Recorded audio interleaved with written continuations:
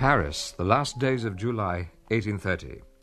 Julius, Prince of Polignac, first minister to King Charles X, last of the restored Bourbons, is planning a grand banquet to celebrate the publication of the government's new anti-democratic regulations, which are called the Ordinances of Saint-Cloud. He has decided that the time has come to put an end to the liberal pretensions of the newly elected Chamber of Deputies. France must be made to see that it is still a monarchy and that the Bourbons still rule. Read me the first ordinance. It is hereby decreed that the Chambre de Députés chosen in the recent election will not be allowed to meet, and it is hereby dissolved on the King's authority. Correct, read on. A moment, though. Send in Monsieur Soyer, the chef de cuisine. New elections based on a reduced electorate will be held, and... All right, next.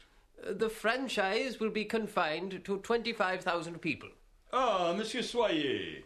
Monsieur Soyer, I have heard that Monsieur le Vicomte de Martignac's supper party of last Friday was a very elegant affair, and that Monsieur le Comte de Villèle's dinner for His Majesty on the previous evening was a tremendous success. So it seems we will have to show them something, eh, Soyer? Indeed, Your Excellency. Might I suggest un chaud du porc à la périgourdine, a fine piece of pork studded with truffles, or maybe rôti de contrefilé du bœuf? Ah, the pork. Definitely the pork with truffles. And perhaps fresh Loire salmon à la Soyer. Of course. You mean dressed with crayfish from Brittany. Wonderful. And naturally we will have Madame's favourite, a sauce verte, to go with it. I take it that the baskets of apricots have been sent up from the estate. They have arrived, Your Excellency. I shall, of course, prepare them au four. Soyer, I can see by the smile on your face that you are going to surprise us. It was also my intention, Your Excellency, to create a soufflé au chocolat à la Bourbon. Ah, a very contemporary dish, Soyer, for a very political occasion. Thank you, Monsieur Soyer. I look forward in pleasurable anticipation to tomorrow evening. Now, where were we? There is one further ordinance, Your Excellency. It is the one about the banning of publications. How does it read?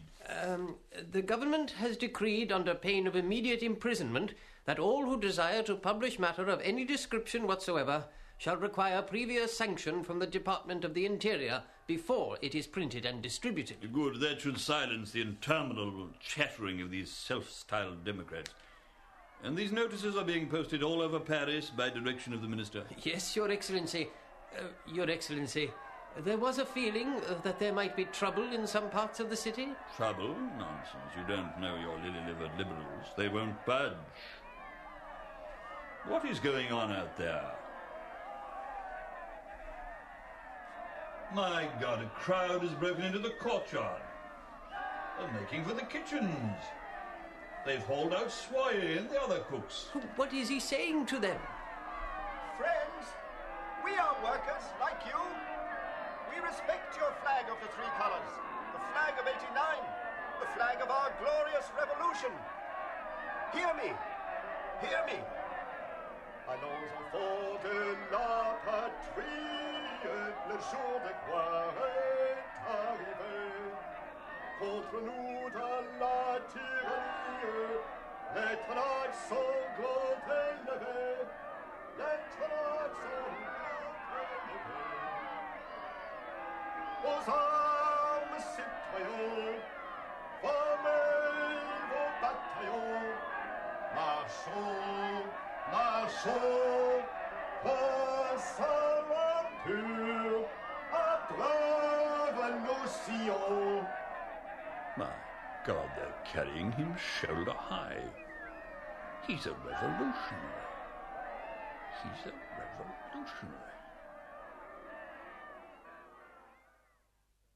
That clever ruse, which temporarily turned Alexis Soyer into a revolutionary, probably saved his life.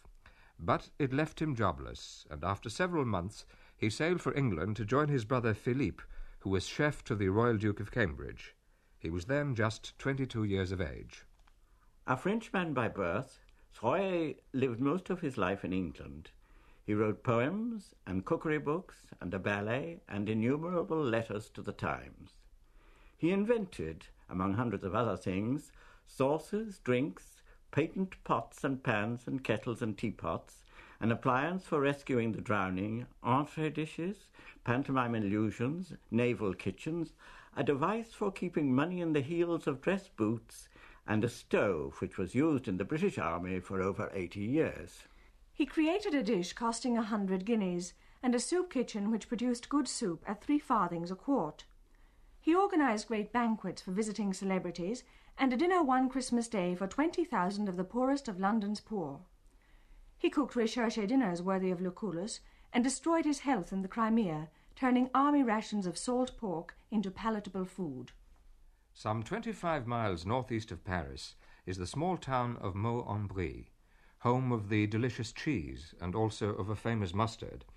And here on October the 14th, 1809, Alexis Benedict Soyer, the third and youngest son of a small shopkeeper, was born. His ambitious mother was determined to make him a priest. Alexis showed early in life a love of music and soon developed a fine voice. At 9 years of age, he was sent to the cathedral school at Meaux, founded by the great preacher Bossuet some 100 years before, and now run by Alexis' uncle. He loved the music but hated the discipline, and after repeated requests to his mother had failed, he decided to get himself expelled. Various slight misdemeanors were overlooked, but eventually he succeeded. He persuaded some friends to help him ring the great bell of the church at midnight, the local fire alarm. The whole town was aroused, the garrison turned out, and Alexis was expelled from school. Perhaps it was this early success that made him all his life a devoted practical joker. He was now 12. His elder brother Philippe was a cook in Paris, and his brother Louis a cabinet maker, but neither occupation appealed to Alexis. He went to stay with Philippe while he looked for work, and after trying various jobs for a week or two at a time, he became apprenticed almost by accident to his brother's trade of chef. For 4 years, Alexis worked at Chez Grignon in the Rue Vivienne. At Grignon's, it was considered infinitely more important to satisfy a real gourmet than to make a profit. This was the spirit in which Alexis received his early training, and which always inspired him. When only 16, he was engaged as second cook by the well-known restaurateur and caterer Douy of the Boulevard des Italiens, and already at 17, he was head chef with 12 cooks under him. He had truly found his métier.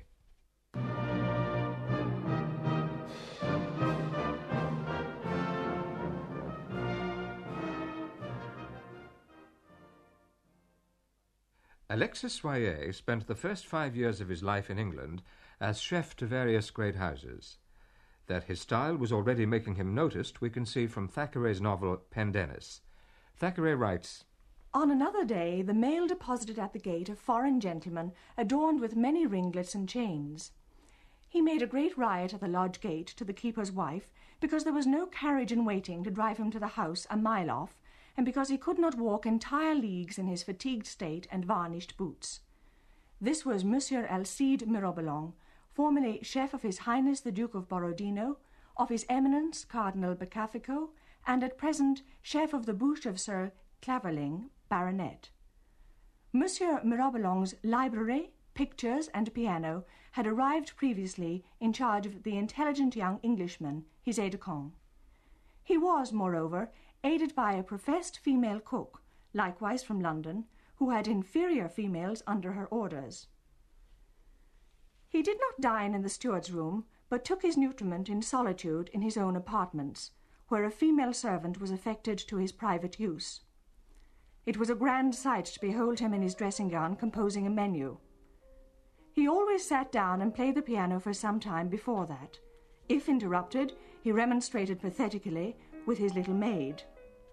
Every great artist, he said, had need of solitude to perfectionate his works.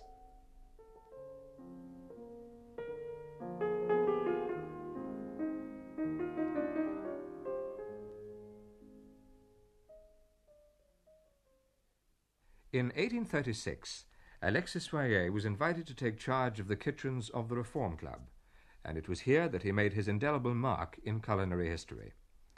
A first major success for him was the entertainment he provided on the occasion of the coronation of Queen Victoria on June the 28th, 1838. The founder of the Reform Club, the Right Honourable Edward Ellis, MP, is talking to the chairman of the club committee, Lord Marcus Hill. My dear Hill, I really must congratulate you on the perfectly splendid show the club put on for Her Majesty's coronation. Have you seen the Morning Chronicle? Listen to this. The club building, the occupiers of which had excelled almost every other club in the display of ladies on the balconies during the morning, was not less distinguished by its illuminations at night. The gaslight illuminations were Soyer's idea. It was he who suggested that we spell out Victoria along the front of the club buildings in huge jets of gas. The crown, the VR monogram, and the wreath around it were his idea too. Extraordinary fellow. He has this incredible gift for the occasion.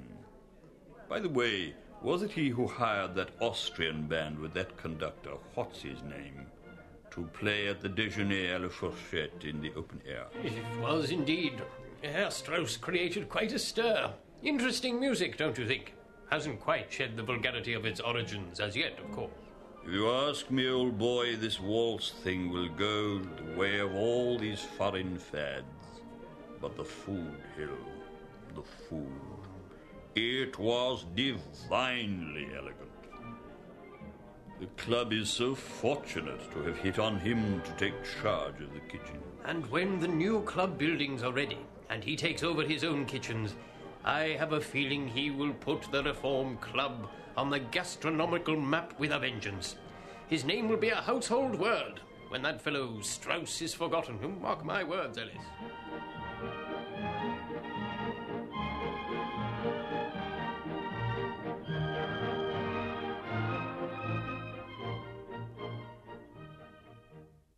The ultra-modern kitchens of the new Reform Club, designed by Soyer and opened in March 1841, were the talk of London.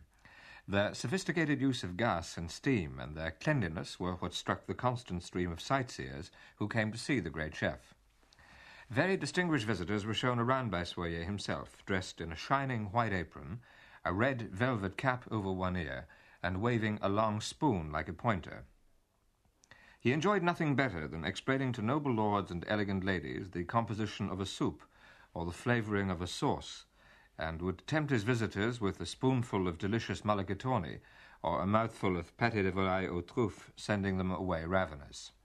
The fame of the chef and his kitchens soon spread outside England, as a contemporary description by a French writer, the Vicomtesse de Malville, shows.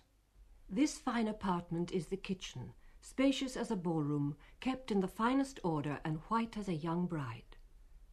All-powerful steam, the noise of which salutes your ear as you enter, here performs a variety of offices.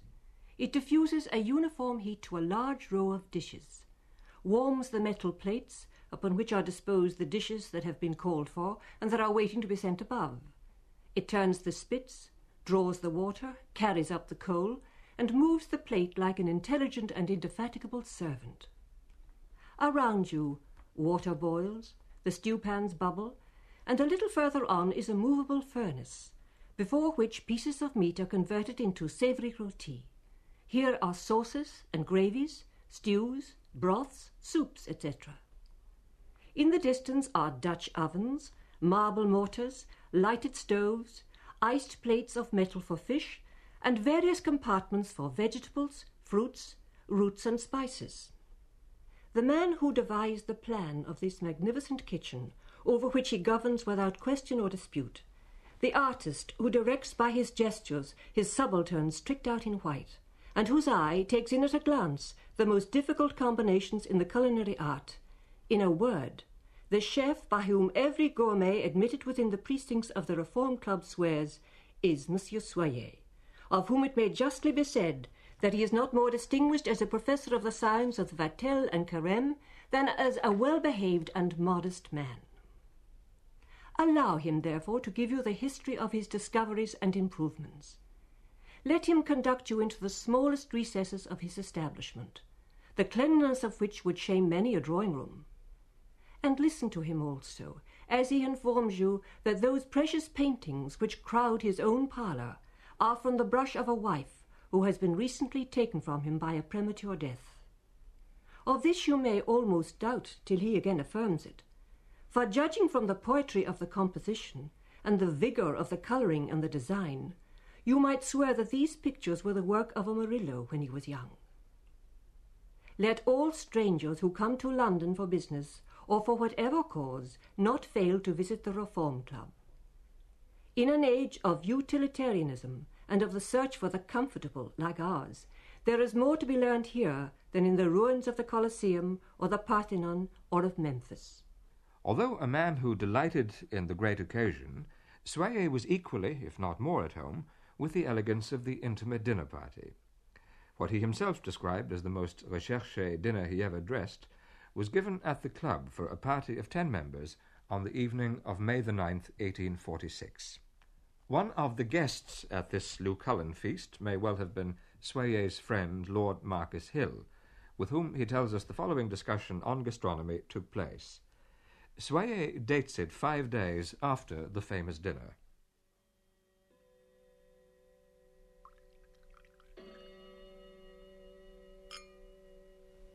You are perfectly right, my lord.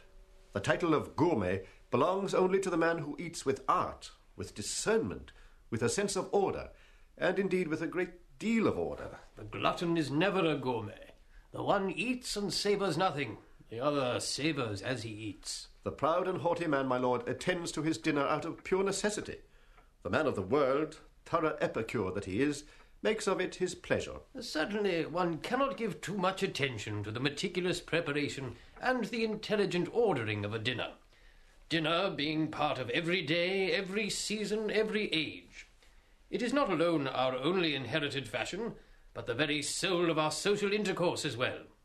Consider the course of history, and you will see that in all ages and among all nations, whatever good was accomplished, and betimes whatever evil too, was invariably preceded or followed by an ample dinner. Our 100 experts in the art of degustation need constant study, and are ever calling for continual change. The greatest wit would find his eloquence run dry, were he to neglect excessively the due ordering of his meals. Which goes to prove, my lord, that the most agreeable of our sensations are dependent not only on nature, but also on the care which we devote to our person. Yes, indeed. For the more sensitive the soul, the more fruitful the act of degustation. The gustatory sensations work as actively on the palate as the charm of melody upon the ear.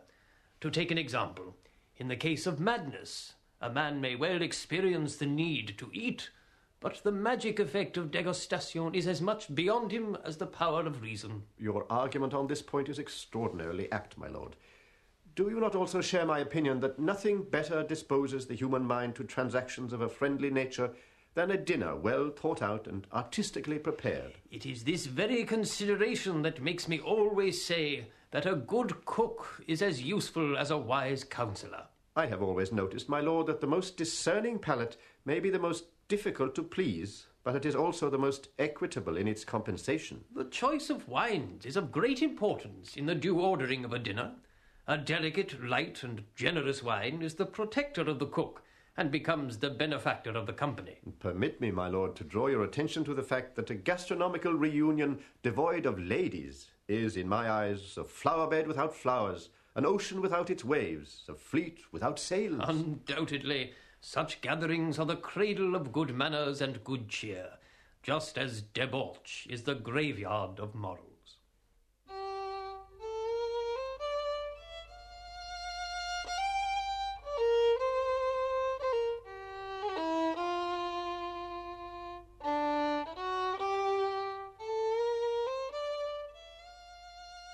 (1846), year of feasts and banquets at the Reform Club, was also a year of hunger all over Europe.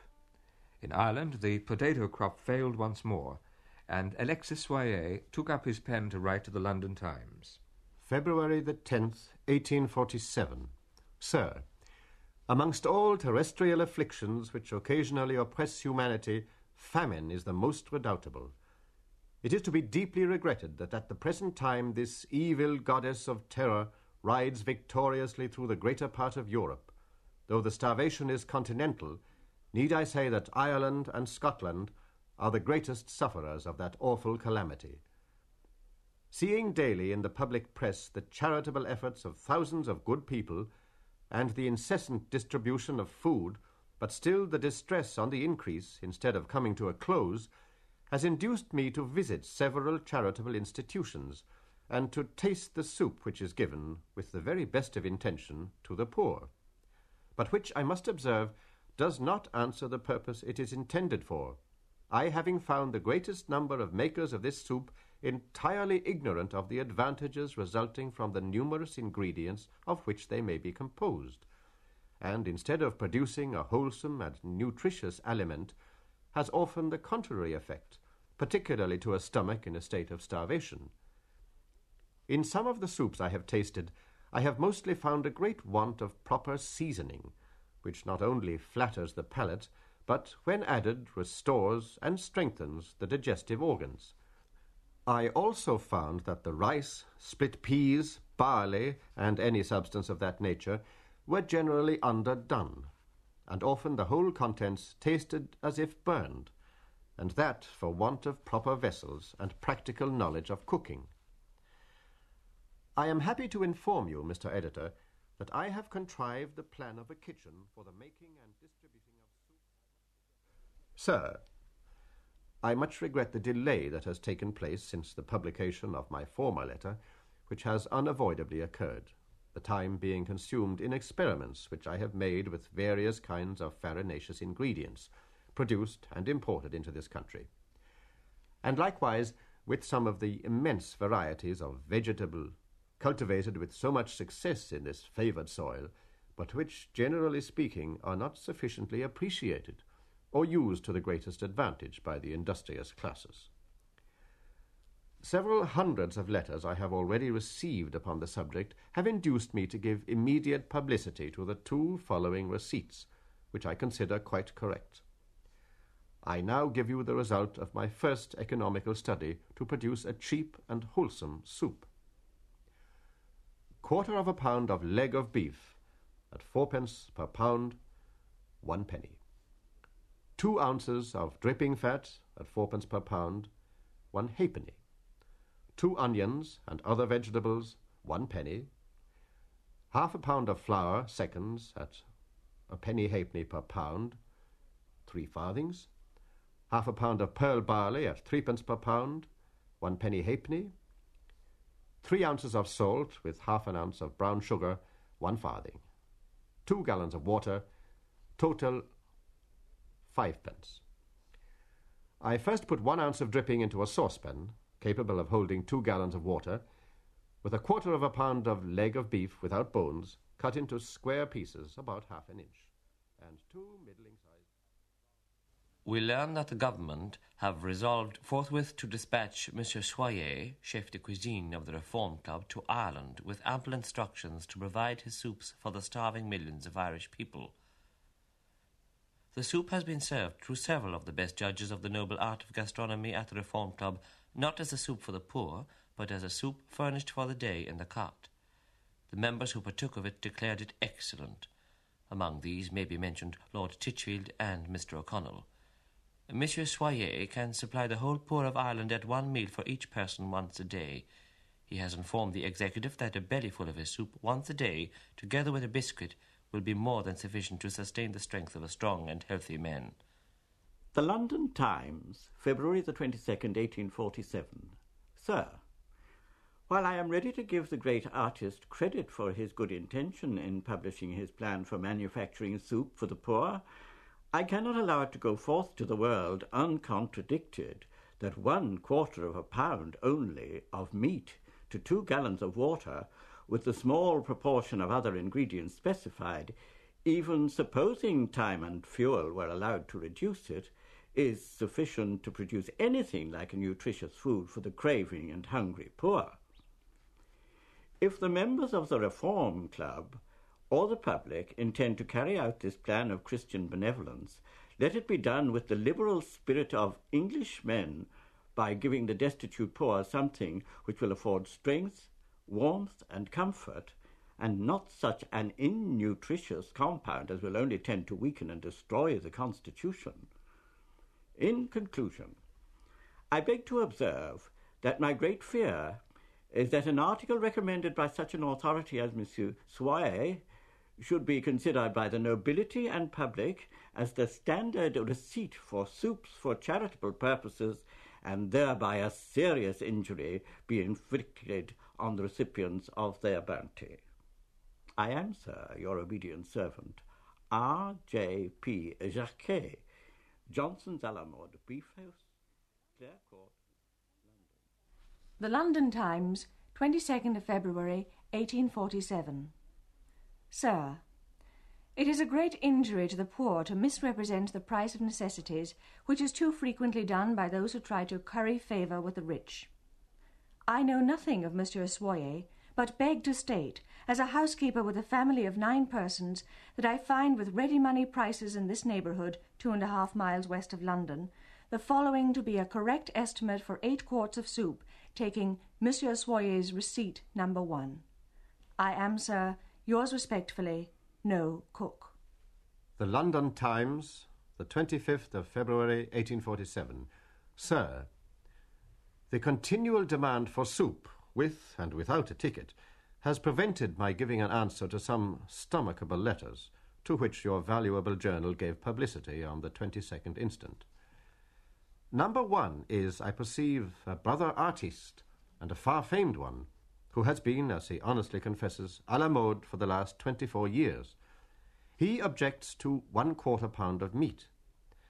I beg to inform him that I have made 2 gallons of excellent soup without any meat, and that I have now 3 on taste, 2 with meat and 1 without, which I defy his scientific palate of beef à la mode antique to tell which is which. The meat I consider of no more value than the other ingredients, but to give a flavour by properly blending the gelatine and the osmazome, for in compounding the richest soups, the balance of it is the great art. I can myself, with 2 pounds of meat and 2 gallons of water, and the same ingredients, make a most insipid, detestable, and innutritious soup, by not preparing it secundum artem. A great part of the population of Scotland, Ireland, and Wales have for centuries past principally fed on farinaceous food. I am not at all aware that bread or potatoes contain any animal substance, and if either had been plentiful, famine would not now have existed. The poor do not want fattening, they want feeding. I would not for some time to come give solid meat to those stomachs that have been on the brink of starvation. Number 2, I perceive, signs No Cook. I beg to inform her that I take improvers and give lessons in cookery and domestic economy. My charge is rather high, but as this is a philanthropic question, I should with pleasure give a week's instruction gratis on both those subjects. I would show her where we buy the stock meat for the club at 3 halfpenny per pound from a first-rate butcher, but to make it even money I charged mine 4 pence. Or perhaps the said housekeeper has reckoned after the old system in use by them, 1 pound of meat at 4 pence, 6 pence, and so on. As regards living on the soup for 3 weeks, I beg to inform the writer that for the last 3 weeks I have made so many soups, and continually tasting of each, that I have actually fed on it, barring the biscuit, and I assure you, sir, that the nobility and gentry now daily visiting me say that I look as well as ever, and I feel satisfied that anybody using alternately my 7 receipts and a savoury biscuit will be able to work and look as well as I do. I am, sir, with great respect, your obedient servant, Alexis Soyer. Sir, allow me to make a few observations on 2 letters that appeared in the Times of the 22nd instant, as they seem to me a little unfair to Monsieur Soyer, who is kindly giving the uninitiated the benefit of his experience and knowledge, and thus may enable many people with small incomes to give nourishing food to their poor neighbours at a very trifling expense. Mr. Jacquet satirizes Monsieur Soyer's charity in food under the title of Poor Soup, not considering that when famine and starvation prevail throughout a nation, liberal John Bull charity becomes impossible. He also forgets that the Irish and Scotch peasants habitually live on meal and vegetables. In fact, Monsieur Soyer's number 1 soup is very like that which in my early days formed the usual supper in an Irish farmer's kitchen. The London Times, March the 3rd, 1847. Sir, will you allow me, as a physician at present practising the art of making soup for the poor on a large scale, to say a few words to Monsieur Soyer and the non-medical world on the physiological question of diet now agitating? I do not wish to detract one little bit from Monsieur Soyer's high artistic reputation. Whoever has the privilege of conversing with that gentleman will readily admit that the spirit of Vatel has still a representative on earth. But he surely will forgive me if I doubt his information relative to the theory and practice of treating starvation. The Reform Club is not exactly the best school for the study of that subject. It may smack of ingratitude, but one must not be nice in such extremities if I declare that to Monsieur Soyer and his disciples we men of physic owe half of our means of existence. I call dyspepsia and gout household gods to witness. Who doubts that Monsieur Soyer can play the palate off against the stomach? That he can cheat the practised senses of even a brother artist into the belief that he swallows meat when he swallows none? But I ask you, as a man of the world, whether it is just and to reason that Monsieur Soyer should be let loose upon Ireland to try a grand experiment, which, if wrong, is fatal and irrevocably so, when, by a consultation with men of science, you can, a priori, positively determine what is the food a labouring man requires. This is not the moment for the artist to make excellent ragout of old shoe thongs and a leek. Monsieur Soyer is not the man for Galway. Your obedient servant, Leboeuf. But man for Galway or not, the chef of the Reform Club sought and was granted leave of absence, and set out for Ireland. He arrived in early March and immediately set to work to construct his new model soup kitchen, which was ready in a few weeks. The London Times of April the 7th carried this dispatch from its correspondent, date-lined Dublin, April the 5th. On the whole, I have no hesitation in pronouncing Monsieur Soyer's new soup kitchen to be the best contrivance I have yet seen in this city for the distribution of soup. I should not forget to add that, having been permitted to taste the soup, I found it to be very good, so much so that if it but prove to be as nutritious as it is palatable, I think the Irish poor will have every reason to rejoice at the arrival of Monsieur Soyer in this country. This latter point, however, as yet remains undecided. But the proof of the pudding, or indeed the soup, is in the eating. Here are the views of an Irish family who cooked the soup for us according to the master's recipe. Well, I thought the ingredients were perfectly usual, but I was surprised by the quantities of salt and sugar, which seemed excessive, but they cancelled each other out in the cooking. All the ingredients, I think, are readily available nowadays. The first shop I tried didn't have pearl barley, but that was their sort of, negligence, because it's usually everywhere. But I started with the ingredients for recipe number 1 and divided them. I made both, in fact. Recipe number 1 is the same as recipe number 2, except it's thickened with wheat flour, and recipe number 2 is thickened with maize flour, Indian meal, which is turned out to be slightly less glutinous than the wheat flour and was more to my personal taste. But I was a bit alarmed at the vast quantities of water that were to be added to what seemed to be meagre ingredients. But that worked out surprisingly well, in fact, just as he said it would. It was quite thick and, very pleasant, really, although a bit bland in flavour. And it just worked absolutely as he said. It was just perfectly ready in 3 hours. I tasted them, of course, continually during the cooking time, and they seemed appallingly salty at times and sweet at times because of the large amounts of those ingredients. But later on, towards the end, when the grains had swelled and the flour had thickened, this sort of neutralised. Now, consider the two soups nourishing. They were certainly satisfying, although a little bland to the modern taste. And because you had the chunks of vegetable and meat in it, they would give the impression of being very filling by modern tastes. And I think there'd be basically the reaction, apart from the blandness, would be possibly to feel there's a little too much food in it. But that is, of course, regarding a soup as a first course, which is rather severe and stimulating rather than filling.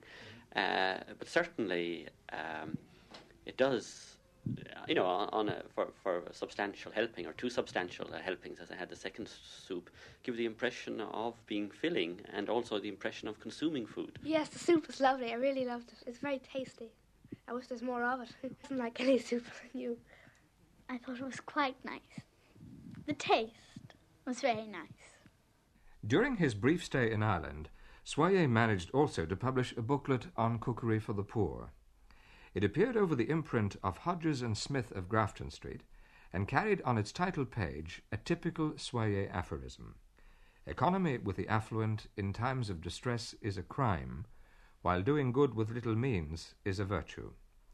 On an inside page towards the front we are told, "This little brochure, having been published for the benefit of the poor and working classes, 1 penny out of every book sold will be given to the poor." The charitable cookery, or the poor man's regenerator, contained 54 pages and sold for 6pence. Soyer's Irish visit, though brief, was an unqualified success. The London Times of May the 14th carried this report from its Dublin correspondent. The government, having purchased this extraordinary kitchen, now in Dublin, for the South Union in that city, it is to be removed at once from its present site, the Royal Barracks Esplanade, to that most densely populated district, the Liberty of Dublin, the latter spot being more commodious and better adapted for the benevolent purpose in view. The good that has already been done is scarcely to be estimated, but some notion of the extent of usefulness may be gathered from the following extract of a letter from the resident manager to Monsieur Soyer. May the 8th, 1847. As you are no doubt anxious to know how the kitchen progresses, I have gone into the calculation, of which the following is the result. We have on Monday and Tuesday cooked porridge and stirabout of rice and Indian meal for 31,270 persons, using 4,864 pounds of meal and 5,034 pounds of rice.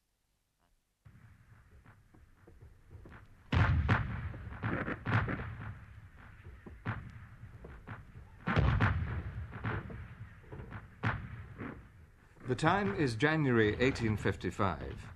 In the Crimea, the British Army is encamped before Sebastopol on a bare plateau without shelter or fuel, and with its food supply system in almost total chaos. Russell, London Times war correspondent at the front, writes home, Camp before Sebastopol, January the 2nd.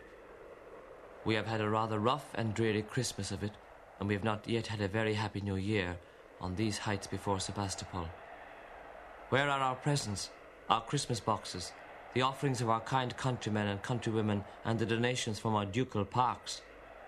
Where are the fat bucks, the potted meats which cover the decks and fill the holds of adventurous yachts, and the various worsted devices which had employed the fingers and emptied the crochet boxes? They will arrive too late, to the army in its utmost need. We hear a great deal of the good things which many benevolent and patriotic persons are sending out to us poor devils who have the prospect of wintering out here. And I am sure that the universal sympathy and good wishes expressed on our behalf are duly appreciated. There is one public character who has it in his power to do us a really good turn, and that is by publishing in the Times a receipt or two of how to concoct into a palatable shape the eternal ration of pork and biscuit which is issued to us, and with which we are heartily tired. For my part, if the issue of pork goes on much longer, I am afraid I shall soon begin to grunt. The bristles have certainly come out very strong. Monsieur Soyer is the man I allude to as the public character, and I'm sure he will give us the benefit of his professional advice. I am yours, a Crimean. Soyer did more. He volunteered to go to the Crimea himself to reorganize the army's food system. The government jumped at his offer and asked him, in addition, to design a new stove for army use.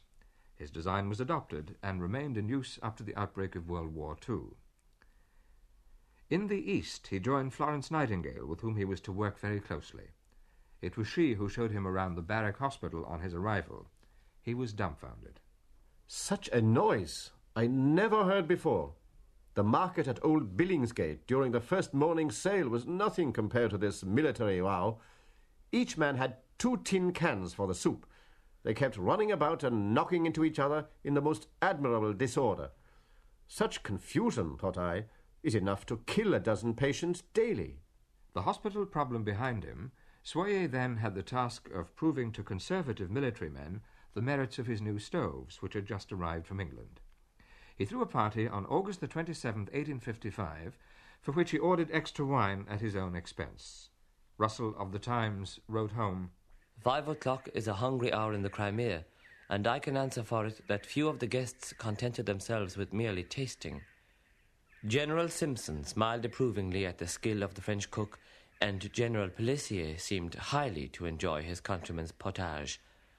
There were rice pudding and Cossack plum pudding, all rations, snug tents with champagne and the most crystalline of ice, not rations, and Soyer was voted nem. Con, the worthy chef of the army in the Crimea. The cordon bleu to the war is gone. In the ranks of death you'll find him. His snow-white apron is girded on, and his magic stove behind him. Army beef, says the cordon bleu, though a stupid bungler slays thee. One skilful hand thy steaks shall stew, one artist's pan shall braise thee. Our cook went forth, and the foe in vain on his pots and pans did thunder. He thicked thin gravy, he sauced the plain, and he sliced coarse lumps asunder. And he cried, a cook can defy, you see, a commissariat's knavery. The soldier who saves a nation free should have a ration savoury. But the Crimean triumph was earned at too great a price. Soyer's health was never the same again. Undeterred, he continued to work at his usual hectic pace till in early August 1858 the final collapse took place. On Monday, August the 2nd, he was obviously seriously ill. On Tuesday he rallied and began to make plans for a dinner party for the following evening, even asking a friend to provide a special dessert. But later that Tuesday evening he passed into a coma from which he never recovered. He lay unconscious for 3 days and died in his own house in St. John's Wood, London, on the evening of the 5th of August. Among the many tributes paid to him, those by his co-worker Florence Nightingale and his friend George Augustus Sala stand out. He was an original. He didn't do anybody any harm. He did, on the contrary, a vast amount of good in his generation. And even those who laughed at him loved him for his simple, childlike ways and generous candour. Princes used to shake hands with Alexis, but he never bragged of his grand acquaintances or deceived himself for one moment with the notion that he was looked upon as aught else than a good-humoured dependent. He never curried favour, never toadied, was never impertinent, but knew his own place, exacted the meed of respect due to him, and when the grandees came to see him in his kitchen, let them know that not only savetier, but cuisinier was maître chez soi. Peace be to his ashes, for he was the worthiest of souls. His death is a great disaster. Others have studied cooking for the purposes of gormandizing, some for show, but none but he for the purpose of cooking large quantities of food in the most nutritious manner for great numbers of men. He has no successor.